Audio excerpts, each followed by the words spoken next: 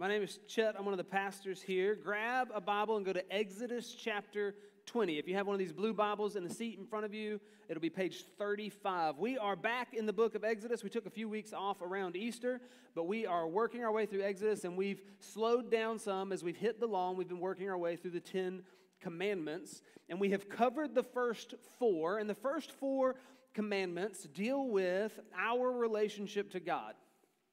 Who He is, who we are, how we're to relate to Him, how we're to worship Him. And the last 6 commandments deal with our relationship with each other. So there's a vertical aspect of the 10 commandments, and there's this horizontal relational aspect of the 10 commandments. And we are in the 5th commandment today. When Jesus is asked, what is the greatest commandment? He says, love the Lord your God with all your heart, with all your soul, with all your mind, with all your strength. And He says, and the second is like it, that you would love your neighbor as yourself. On these two hang all the law. And the law grows out of the 10 Commandments, and the 10 Commandments is structured in that way. The first 4 are to love the Lord our God, and the last 6 are to love our neighbor and how to do that. And so let's read. It's Exodus chapter 20, verse 12. Honor your father and your mother, that your days may be long in the land that the Lord your God is giving you. I'm going to read that one more time. Honor your father and your mother, that your days may be long in the land that the Lord your God is giving you. Lord, let's pray together. Lord, we're thankful for the way you designed the world to work. We're thankful for the way you designed families to work. I know as we read this that there's much difficulty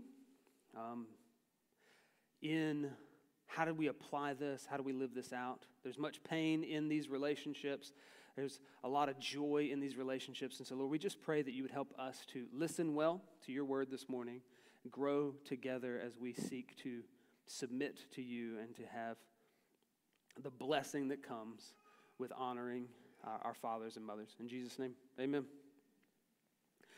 So we said when we first started off looking at the 10 Commandments that there are different moral foundations for how are we to understand what is right and what is wrong. And we said that there was a book called The Righteous Mind, where it was a guy who's doing clinical psychologist who was just studying this. He was studying the psychology of morality, and he came up with categories. And we said that those categories were helpful and that you see them in the Bible, although they're not listed out that way in the Bible, and that in general, God has all the categories, and then cultures focus on, highlight different ones. And so we showed you this chart. This is Western cultures, the cultures that we're in right now. The categories are at the bottom: care and harm, fairness, loyalty, authority, and sanctity. But we're primarily versed in, trained in, we know all the lyrics to care and harm and fairness. We are concerned with justice, with equity. We're concerned with, does everybody get a fair shake? These are things that we discuss. Does everybody have an equal opportunity? These are things that we are worried about. And we are worried about harming someone. We know that that's immoral to harm someone. We say, do whatever you want as long as it doesn't hurt someone. Like we're practiced in this, but this commandment rests in authority, which in general we're pretty low in.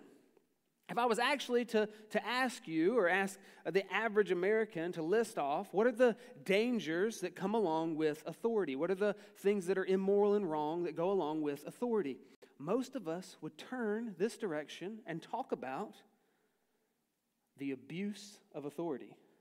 That those who are in authority lord it over others. Those who are in authority abuse their authority. That people are oppressed because of authority. You would not have many people who would turn this direction and go, the rejection of good authority is harmful. We need more authority, and we need more submission to authority. Imagine for a moment that you are at a child's birthday party. For some of you, this is not difficult to imagine. You've been to 4 this month. You raise your children, and then you hang out with their friends on the weekend. But imagine you're at a child's birthday party, and you see a mother, and she's wearing a shirt that says, raise them kind. Yeah. That's good. That's a good way to raise your children. No problem with that. That's a general good concept, like raise them kind. You might think, that's a little bold to think you need to wear that, like you got to coach up all the other parents. Let's see how kind your kid's being. But then that's just because you're a little aggressive and have some problems. That's fine. But in general, it's a good statement. Nothing wrong with that t-shirt. It's a good idea. We should raise your children kind. But imagine you're at the party, and that's not what her shirt says. Her shirt says, raise them obedient. Now, immediately, we're like, I know that's not a mass-produced shirt, so you went out of your way to make it. Obedient how? Obedient to whom? Obedient why? Obedient all the time. Like we have, honestly, the shirt could say, overthrow the government, and we would give that less thought than raise them obedient. And that tells you something about our culture and about our approach to understanding, respecting, and valuing good authority. Because the Bible is not anti-authority. It's anti-bad authority, but it's pro-good authority. It just, bad things are bad and good things are good, which isn't super insightful. So we need to understand what is good authority and why has God designed it this way. So as we study this, I think the first thing we need to see, it says, honor your father and your mother. I think the first thing we have to ask is, what does the word honor mean? What is that word? Well, the word is kaved, and it means heavy or weighty. There are a few times where it's used that way, like in Genesis, somebody's eyes are kaved with age, which means heavy with age. They can't see well. In Sodom and Gomorrah, their sin is described as kaved. It's translated grievous. But mostly, this word is used to mean glory, honor. It's mostly used the way we're supposed to treat God. That we're supposed to honor God. We're supposed to respect God. We're supposed to approach Him, that He holds the weight. I don't know if you've ever been in situations where you could tell that the room tilted to one person. They were the weighty person at the table. They were the weighty person in decision making. People would discuss things, but then they would all look to one person to like, you're the person who's actually going to decide this. And that's what's meant to happen with parents, that they're to have weight, that they're to have glory. And if that's the word that's primarily used for how we're to treat God, you have to understand that this is learned in your relationship with your parents. That they set the framework. They're the first people you know, they're your primary relationship. They set the framework for how is this ultimately going to translate into the rest of life, and how is this ultimately going to translate into worshiping the Lord. The second part of this, if that's what honor means, that weightiness would shift to them, I think we do need to acknowledge that in much of our culture and in much of our relationships, we flip this, and that our children hold a lot of weight. A lot of families are built around, what do the kids want? What do they want to watch? What do they want to eat? What do they want to do with their time? What are the kids doing? Our whole culture is shifted towards youth culture. We are not a culture that reveres elderly people. When we ought to, and the Bible calls us to that, but we're not a culture that does that. We argue that they, got to move out of the way, make room for the next big thing. In our consumeristic culture, we aim everything at like 15 to 25-year-olds. And so we have some work to do to try to learn how to apply this. But the second part of this is that there's a promise. It says, honor your father and your mother, that your days may be long in the land that the Lord your God is giving you. And that's not just I brought you into this world, I'll snatch you out of it. God's saying something more here. Ephesians 6, when Paul's writing about this, he says, children, obey your parents in the Lord, meaning this is a godly thing to do even as Christians. We anchor it in Christ. For this is right. Honor your father and your mother. This is the first commandment with a promise, that it may go well with you and that you may live long in the land. There's a promise attached to this commandment. And it's not simply a one-to-one promise. It is generally true for each child. If they learn how to do this, it blesses them. It helps them live long in the land. It helps life go well with them. But it's not a specific one-to-one promise. It's not like if you meet someone who's 100, that means definitively they were excellent at obeying. Or if someone's life is tragically cut short, that we can be like, well, I guess you didn't eat all your peas at home when it's not how that works. It's not a direct one-to-one thing. It's a promise to the nation. That's why he says, in the land that the Lord your God is giving you. That this is a blessing to the people. And that makes a lot of sense. Your initial primary relationship is to your parents. It is where you learn what relationships are like. And so it's a proving ground, a practice ground for what this should look like. And it's bad for society when children do not learn how to respect the authority of their parents. Augustine, who's an African church father, says, if anyone fails to honor his parents, is there anyone he will spare? This is why it has a capital offense. Execution is applied in cases of rejection of authority of parents in Exodus, in Leviticus, and in Deuteronomy. For cursing your parents, striking your parents, and long lifetime rejection and rebellion against your parents, all of those are capital offenses. And one of them, it actually says, bring them together, stone them, and let the community see and fear. But it's not a far jump to understand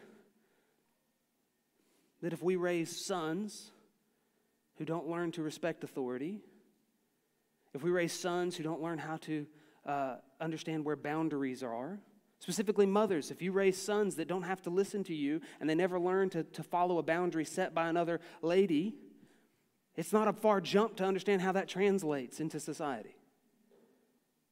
And so this is the place where we are to learn to live in relationships. And there's a promise of blessing when we do this well, that the nation is blessed.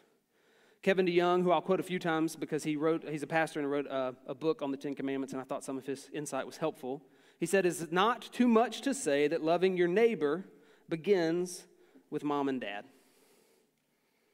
I think that's helpful to understand why this matters. So we're going to ask 3 questions today. We're going to try to answer 3 questions today.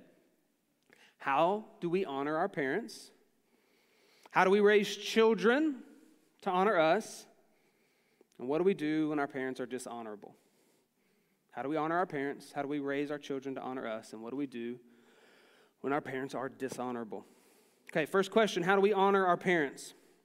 John Calvin says that this word honor includes 3 things, and I think they're helpful for trying to break it out a little bit. Reverence, obedience, and gratitude. So good handles on what should honor look like: reverence, obedience, and gratitude. Reverence. You show them respect. You show them deference.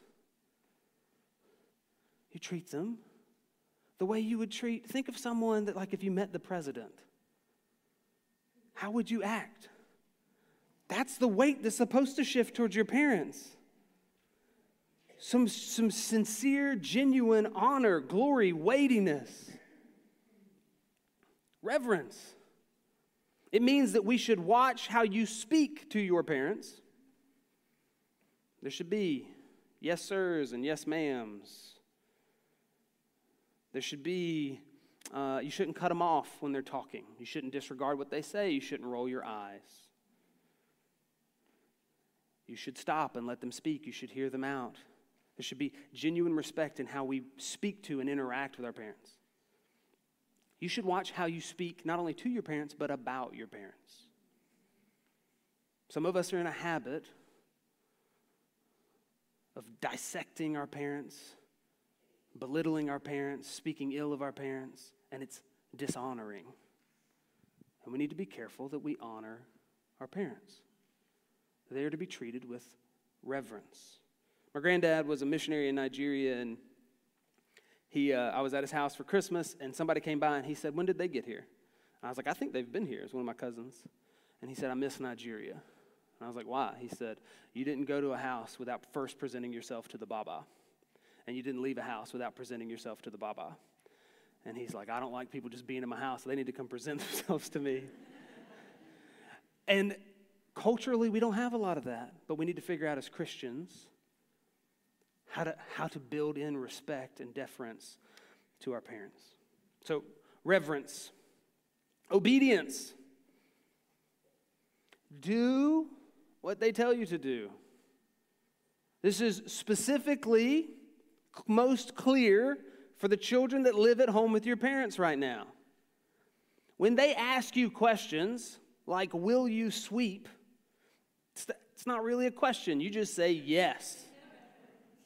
Not, no thank you.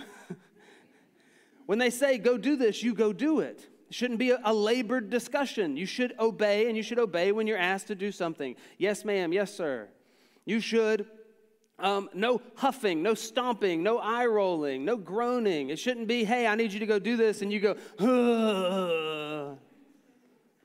That's irreverent, dishonoring. You are to obey. Now, immediate American question is, what are the limits on obedience? What if I'm getting older? What are how much do I obey? That's great. I'm glad you said that to my kids. But me, obey, I'm older. How do I do that in relation to my parents?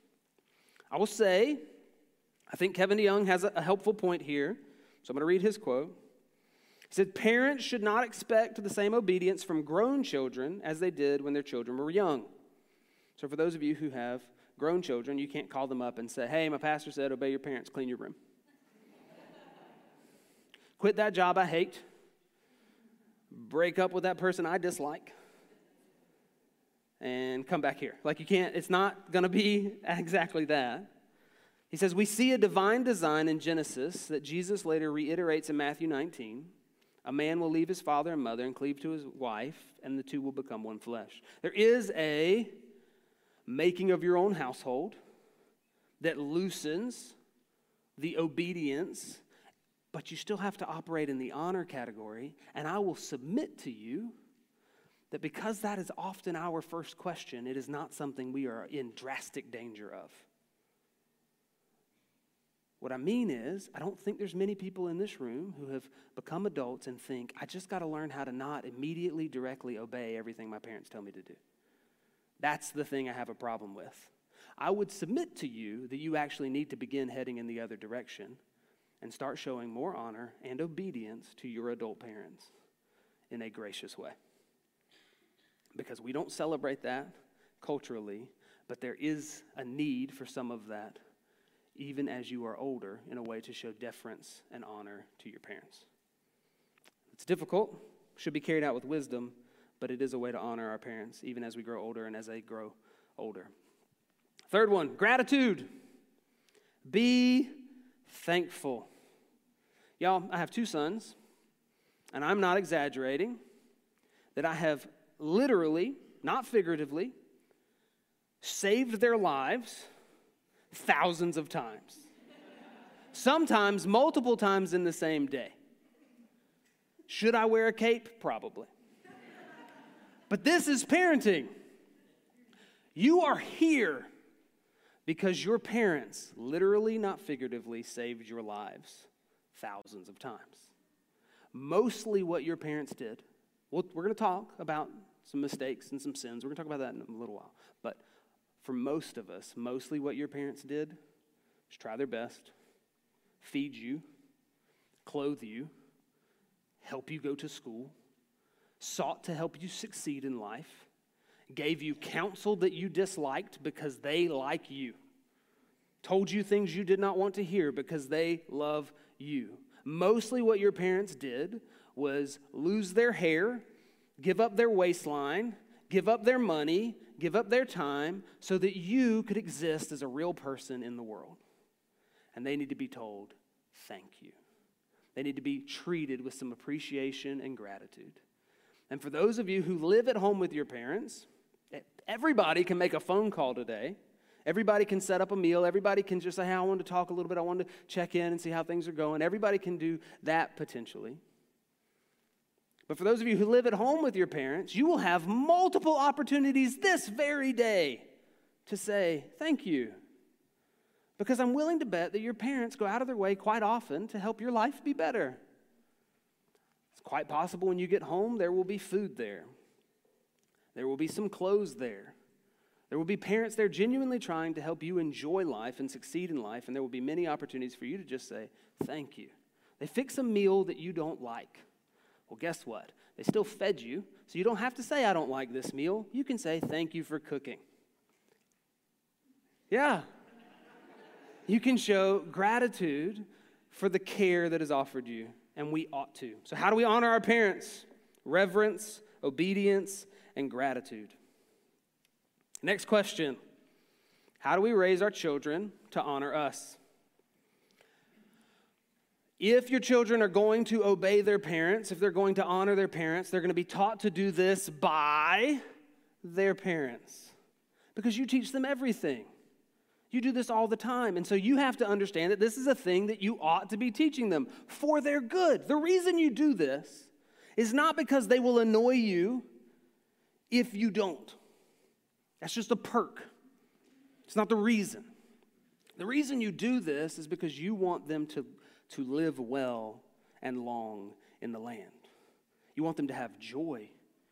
You want them to have life. That's the whole thing that you're doing all the time with your children, is you're working for their good. And so this has to be added as a category of a thing that you're going to help them do. And we're not set up well as Americans to do this because the wielding of authority makes you feel uncomfortable potentially. There's a potential for you to feel like, I just feel so bossy, I feel so demanding, I feel like I'm just in my child's way. We've been trained by our culture that what your job as a parent to do is to help your child blossom into the person they're going to be. Help them find themselves. Almost in some ways, they're perfect on their own. You just kind of get out of their way. We're taught that your parents mess you up. They don't help you. Y'all, we're Christians. We know that's nonsense. If your child figures out who they are on their own, we know what that is. A sinner. Look at little Timmy. He's blossomed into a real jerk. Well, I'm glad God gave him some parents. Somebody needs to help him out. Because on their own, they're not just going to find every good and perfect way that God has designed for there to be some good authority in their life. And so you need to understand that this is one of the roles that you occupy. And you do this naturally with other things. You're doing this all the time with your children. You're helping them know what is right and what is wrong and what is good and what is not. And you need to understand that part of that is that they would honor and respect you. And that's not prideful. It's good for them. So this is how there's 4 C's we're going to talk about. I want to say them to you quickly, and then we'll get into running through them fairly quickly as well. You need consistency. This is 4 keys to helpfully trying to train your children to honor and to respect, to obey. Consistency, correction, consequences, and celebration. The last one could be reward, but then it wouldn't be 4 C's, so you're welcome. 4 C's. All right, here's what we often do in parenting. This is what parenting should look like, sorry. Freedom should increase with age. When your children are little, when they're first born, they have no choices whatsoever. The older they get, they should have more choices. But 2 and 3 and 4-year-olds should have very limited choices. Do you want to go to bed now, or do you want to read a book first and then go to bed? Do you want to eat green beans or corn? Do you want this haircut or this haircut? You want me to tighten it up or shave it all off? Those are the choices I give my sons. Like, what? You got some limited choices. Sometimes they have no choices at all. Eat this. I don't like this. No, that was incorrect. You're supposed to say thank you. Sometimes they have no choices. I give this choice to my children quite a lot when we went out to restaurants. I would say, you can calm down and eat your food with a good attitude. Or we can go outside. I will spank you. And then we will come back inside and you will calm down and eat your food with a good attitude. Which would you like to do? And I had someone tell me one time, we left, and they said, that was really manipulative. And I said, no, it was not. Those were his actual choices. He had no third option. And I'm trying to help him learn how to choose well. But over time, we increase the freedom. The hope being that when it's time to leave our house, they're ready. They know how to make choices. We've helped get them there. We've helped them think through that. But here's what happens quite often is this chart. We start off, no rules, let them just figure it out, because a defiant 3-year-old is cute. They're a rascal. A defiant little mischievous 4-year-old in so many ways is precious because they can't really harm you. They can't really harm the people around them. They can be aggravating and frustrating, but you love them. And so often, as a parent, you're just like, oh, well, you know. But the problem is, at 10, 11, 12, 13, 14, those cute behaviors of rebellion and defiance and disrespect are not cute. They are dangerous. And you freak out. And you clamp down. Well, then no phone, no. You bring the hammer down, and it doesn't go well. And your problem is not a new problem. You say, what is going on with them? It's like, no, this has been going on for 12 years. So we don't want this chart. If you're there, by God's grace, you can labor well. But the hope being that we would have the other chart. So let's go through really quickly. Consistency. All that means is do the same thing all the time, all the time, all the time. Isn't that tiring? Yes, it is exhausting. You have to have the same rules all the time, whether you are tired or they are tired. Whether you have eaten and whether they have eaten. Like these have to be the same all the time. Otherwise, they don't know where the boundaries are. It's a good way to make somebody psychotic. You've got to have some good structure on this is what this looks like all the time. When my oldest son was 3 and 4, I'd wake up in the morning, stretch, lace my shoes up because I was about to fight a 3-year-old for 12 hours. He was not easy. There's a quote from Jurassic Park when they're talking to the game warden. And they ask, are the velociraptors smart? And he goes, oh, they're smart. And he looks at them and he says, they were testing the fences for weaknesses systematically, and they remember. That was my 4-year-old.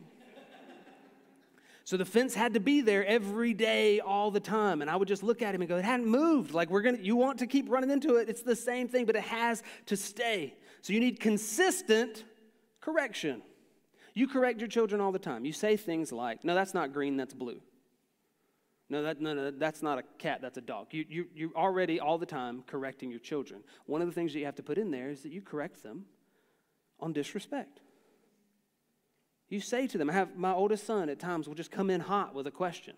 He'll start off with, okay, but why did I say, ha, ha, ha, ha, ha. Stop. I say, try again. I'm your daddy. You want to talk to Ellis like that? Go for it. Or I'll say, oh, boy, who are you talking to? He'll say, Mama. And I'll go, no, you ain't. Not like that. Sometimes I say, who are you talking to? And he'll go, Ellis. I go, all right, carry on. But you just correct. You just say, that's not how you respond. Like I'm telling you, I've given my boys food, and they'll say, I don't like this. And I'll say, no, that's incorrect. That's not how you respond when someone gives you food. Because you want people to feed you, and you're dependent on other people to feed you. What do you say when people give you food? Thank you. There you go. You nailed it. And it's just correction because you expect that they're going to have to operate in a way because you're working towards their joy that you're going to train them up to understand how to live a life where there's authority. Because, y'all, your world is a fake little world where you have to mimic some of the real world things because you're going to send them out into the real world. If you don't train your children how to interact with people, all the people in their life who do not love them will teach them. And they will teach them by not being their friend. They will teach them by being really mean to them. Every teacher they have will stare at them with this angry look. Every face they meet, people won't want to watch. I've explained to my boys before, if you don't learn how to listen to me, your granddad won't take you fishing. And he won't tell you he's not taking you fishing, but he'll think, should I take them fishing? And then he'll think, no, because they're the most aggravating children in the world. And he won't call you up and say this to you. You just won't get invited. And he loves you, and I love you, and I want you to get to go fishing, so do what I'm telling you to. You coach him up. That's the whole point. Okay. Consequences. Should be consistent consequences. And celebration. This is very simple. Good behavior should get good results, and bad behavior should get bad results. That's it. And you just need to think through, was this a good behavior? How does it get a good result? Was this a bad behavior? How does it get a bad result? And you have to do that all the time. So, the thing that I said about the restaurants, that's true. I've done that with both of my sons. Because I want us to be able to go eat at restaurants. It's one of my wife and I's favorite things. If we get more disposable income, we just eat more, y'all. But that's it. And so I want to be able to eat at a restaurant, and they'll terrorize me. So if they throw a fit at a restaurant, and I pick him up and take him outside and let him play in the grass, guess who's going to throw a fit at the restaurant again? Because he got a reward. If you've ever watched me taking a child out of a restaurant who is screaming, they're already screaming, I'm pinching their leg so that you can't see. You just think he's throwing a fit on his own. He is not enjoying the walk outside. Because I don't want him to think that this is a good thing to have happen. I'll pinch his leg real hard, but just enough to it's uncomfortable. I'm not trying to harm him. It's just got to be a negative consequence. We get outside, we talk, often they get popped, we bring them back. I've done this. I've ruined whole meals like this. Because I don't want every meal ruined. And I want them to learn this isn't a good behavior. There's a better one. So there should be consequences, and you should have them and know what they are. You should have set ones. Your children should know what they are. I was hanging out, was one of the first times I ever met this guy who ended up joining our community group, and his daughters were there, and they were doing something, and he told them to stop. And they kept on, and he looked at him and said, "Do you want a consequence?" And they both went like this and went, "No, sir." Now, I didn't know what the consequence was, but they knew what the consequence was. I asked him later. He said sometimes he just uses the word consequence so it gives him time to make up what it's going to be, which I thought was brilliant. He doesn't like signing himself up for something he's going to have to stick to in the moment, so he just says consequence and he'll figure it out later. But they knew there was going to be one, and that's all I'm saying is you've got to figure out real consequences that actually translate, help them understand. That's the whole point, because there are real-life consequences to all the things they're going to do. For example, if I tell you to sit down and you don't sit down, or if I tell you to come to me and you don't come to me, there's going to be a consequence. And I try to explain to my sons, one day we're going to be in a parking lot, and I'm going to say stop. And if we haven't practiced this 1,000 times in our house, you're going to get hit by a truck. And I don't want you to get hit by a truck. So you're going to get hit a little bit at my house with my hand, popped, just a little, so that there's a deterrent so that we don't ever get there. And that's what I'm talking about. And for you, it may be time out. For you, it's just got to be real to them. That's all. All right. Greater consequences for defiance and rebellion. If you saw your son, I came in the other day, I saw my younger son holding some of the sharpest tweezers I've ever seen in my entire life, and he was near his brother's face. I have no clue what they were doing. But on the off chance it was eye surgery, I walked in, I saw that, and I went, "Hey, no, You know, sometimes you just make noises at your children because you don't have words, or the words you have aren't good ones to shout. So you just go, hands up, put the tweezers down. And I do that because the risk level's through the roof. Well, I at one point had to explain to my wife, I said, hey, I've realized something. I'm going to have to crank up the intensity on some of the things with our children. It's not because I've lost my cool or I'm enraged. It's because what they're doing needs to be met in their mind with the same amount of intensity because it's got the same amount of problems coming down the line. One of my sons turns and yells at his mother, no! I am up out of my chair. Boy, have you lost your mind?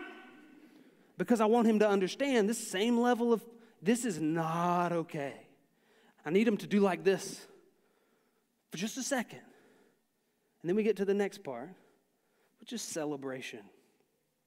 Your house, if it's going to have consistent correction and consequences, needs consistent celebration. It needs to be a place of joy. That's what you want. So good things need good results. You need to celebrate.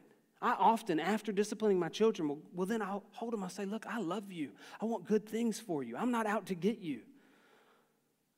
I want our home to be a happy place. I'll tell them all the time after they get disciplined, I say, look, we're going back out there and we're reset. This ain't going to hang over our head all day. This is a fun place. This is joy here. Y'all, if I learned I used to look at my little babies and I'd be like, you going to eat that food? Because they fight you over every little thing. And then they would eat it, and I would just stare at them like, you're darn right you're going to eat the food. And I realized I was so messed up. They just did what I asked. So they eat it, and then I go, good job. Yeah. Multiple occasions with my son, I've said, do you want to leave the restaurant, go get spanked? Do you want to calm down and eat your own food? And they go, calm down and eat my own food. And I go, that's so smart. That's what I would have picked. I'm proud of you. That's brilliant. Do that. Because it's the truth. There ought to be times where you brag on your children. Make it a rule. Don't speak negatively about your children in front of your children. Speak positively about your children in front of your children. Brag on them to your spouse. Do you know what he did? Do you know how good he is? You can watch them swell up. When you're going to rehearse something with them, rehearse what they're going to do that's good. I'll put them in bed at night. And instead of just saying, if you get out of bed again and run down the hall, you're going to get popped, what I'll say is, hey, you're going to do a really good job tonight. You're going to lay in bed. You're going to calm down. You're going to go to sleep. We're going to have an enjoyable night. This is the moment that's going to end our night. This hug, you're not going to have to get popped. We're going to build in that direction, but there should be celebration. Sometimes it's a high five. Sometimes it's a smile. Sometimes it's ice cream. You pick. Sometimes it's an extra book at night or whatever. Sometimes it's they get to go on a trip. As they're older kids, you get to do, I know most of my illustrations I got illustrations up to 8. I'll get them more as I go over time. But you think about it. What's a real celebration? What's a real way to honor this? What's a real way? Because, y'all, it's not bribery. It's how the world works. Bad behavior gets bad results. Good behavior gets good results, and you want to train that. One last one. I know we got a lot of parents with smaller children. One of the rules at my house is if you pout or cry or throw a fit, you don't get whatever you were pouting, crying, or throwing a fit for. And that's just simply that. I don't want to train you that in order to be happy, you have to be miserable. It's a weird psychological thing. So we just learn you can be okay without getting the thing you want, and if you throw a fit for it, you won't get it. But those sort of rules, you design your own. They're your children. They just should have consistent things because we love them, and God has designed for them to have a family. We have, Isaac and Spencer worked really hard to get a roadmap for parenting that is designed off of the age of your children, things you should be talking to them about, things they should know about Jesus. It's on our website. You should use that. You need all the help you can get. We all do. And you should help train your children to love you, to respect and honor you, both mother and father. Specifically to dads, don't get in a situation where you make it a point of pride that your children listen to you and they don't listen to their mother. Don't do that. You help design a household where they listen to their mother as well because they're supposed to honor both their father and mother, and there needs training in that. Okay. What do we do when our parents are dishonorable? God, by design, on purpose, made it to where your parents have great weight in your life. And parents, that's a heavy weight you need to understand for your children. He, by design, made it to where what you do and say matters. And that's good when it's good, and that's bad when it's bad. It's like when you go to take a test, and this one's 50% of your grade for the whole semester. That's kind of how parenting works. Parents have a lot of impact on their children. And so for some of us, that means that there were things that our parents did. For most of us, there were things that our parents did that were hurtful. Stuck with us. Changed how we thought about ourselves. Changed how we understood our place in the world. So, some in this room had truly, genuinely horrific parents. That when I was saying earlier that mostly what they did was care for you, that wasn't even true. And I'm sorry, because that was not God's good design, but we live in a fallen world. But if that's on this end, even as you come back this way, all of us have things that our parents did that they said, that they did, that they responded. Our parents are sinners who made mistakes, who had lapses of judgment. For many of you, your parents might have had you when they were quite young and just figuring it out. Some of you might have had parents that weren't Christians or became Christians later in life. Some of us had parents who had addiction issues, anxiety issues, problems with how they treated and spoke to people. Like, did we grow up in difficult situations? So what do we do? For those who are currently at home with parents like this, or for when you're thinking through how are you to understand obedience in those sort of situations, I want to read, as we first start looking at this, I want to read a quote from Kevin DeYoung. He says, "Are there limits to honoring parents? In a word, yes. Authority can be abused. In Acts chapter 5, we see a principle that has to do with governments, but also parents, church leadership, and any other authority over us. If the choice is between obeying God or obeying men, we obey God. If your parents command you to do what God forbids or forbid what God commands, you cannot and must not obey your parents." I'm going to read that again. If your parents command you to do what God forbids or forbid what God commands, you cannot and must not obey your parents. But even in those, hopefully rare cases, there's still a way to be respectful and honor your parents, even if they are asking something of you that they don't have the authority to ask. Yes, there is a limit to obedience, but as we follow this command, we are all called to honor, to show respect, which is extremely painful to consider. in some cases. And what I would like to submit to you is that you cannot do this outside of Christ. But in Christ, we can do something that is radically countercultural. We can honor parents who do not deserve it, which does not translate. It is not a conclusion you will come to in our culture. But it is a conclusion that we can come to and something that we can operate in as Christians in a way that is counterculturally, brings great glory to Christ, displays the love of the Father, and the empowerment of the Holy Spirit. You see, often we are trained culturally to dissect our parents, to play up their weaknesses and the things they did to harm us, and to understand that those have changed us in an immutable way, that we are forever marked by what they did. But as Christians, we understand that Christ changes us, that he renews us, that he covers not only the things that we've done, but the things that have been done to us, and that we get to be made new in light of his goodness. And we do not have to be forever marked, forever stained, forever held captive to what has happened to us. And that is a glorious reality in Christ.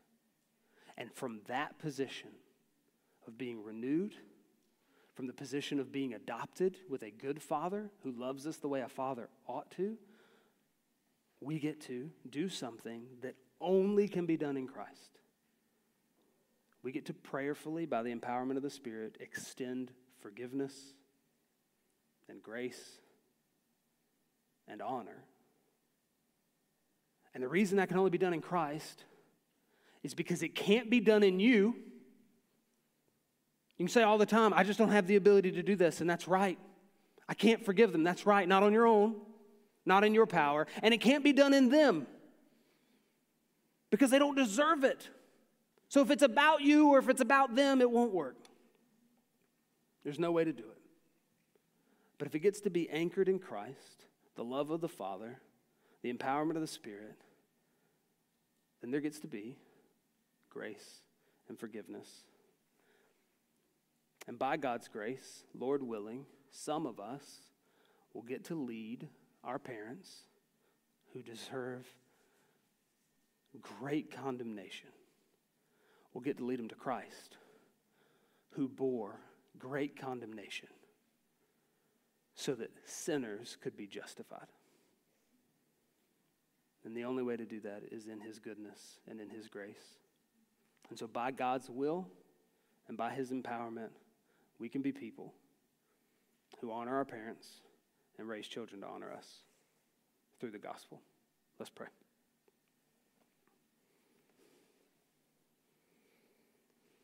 God, we thank you for our parents. We thank you for the role that you designed for them to play. We thank you for all the moms and the dads in this room who have so often failed and so often succeeded. We thank you for the role that you've given them. We pray that they would take it seriously, that they would walk in the grace that you provide. We pray specifically, Lord, for those this morning who do not have a good relationship with their parents, that you would help them to first have a good relationship with you. That they would know the grace provided them in Christ, that they would know the love of the Father, that they would know the comfort of the Spirit, and that they then, by the empowerment of the Spirit, might begin to work to learn how to walk this out in a difficult situation. We love you. And we praise you in Jesus' name. Amen. The band's going to come back up and we are going to sing together. I know that some of you are in a difficult spot with your parents. I know that some of you are in a difficult spot with your children. And we would be happy as your pastors to help you think and help you pray and help you process. So I would invite you to go onto our website to the care form and fill it out and we can get something set up with you. Love y'all.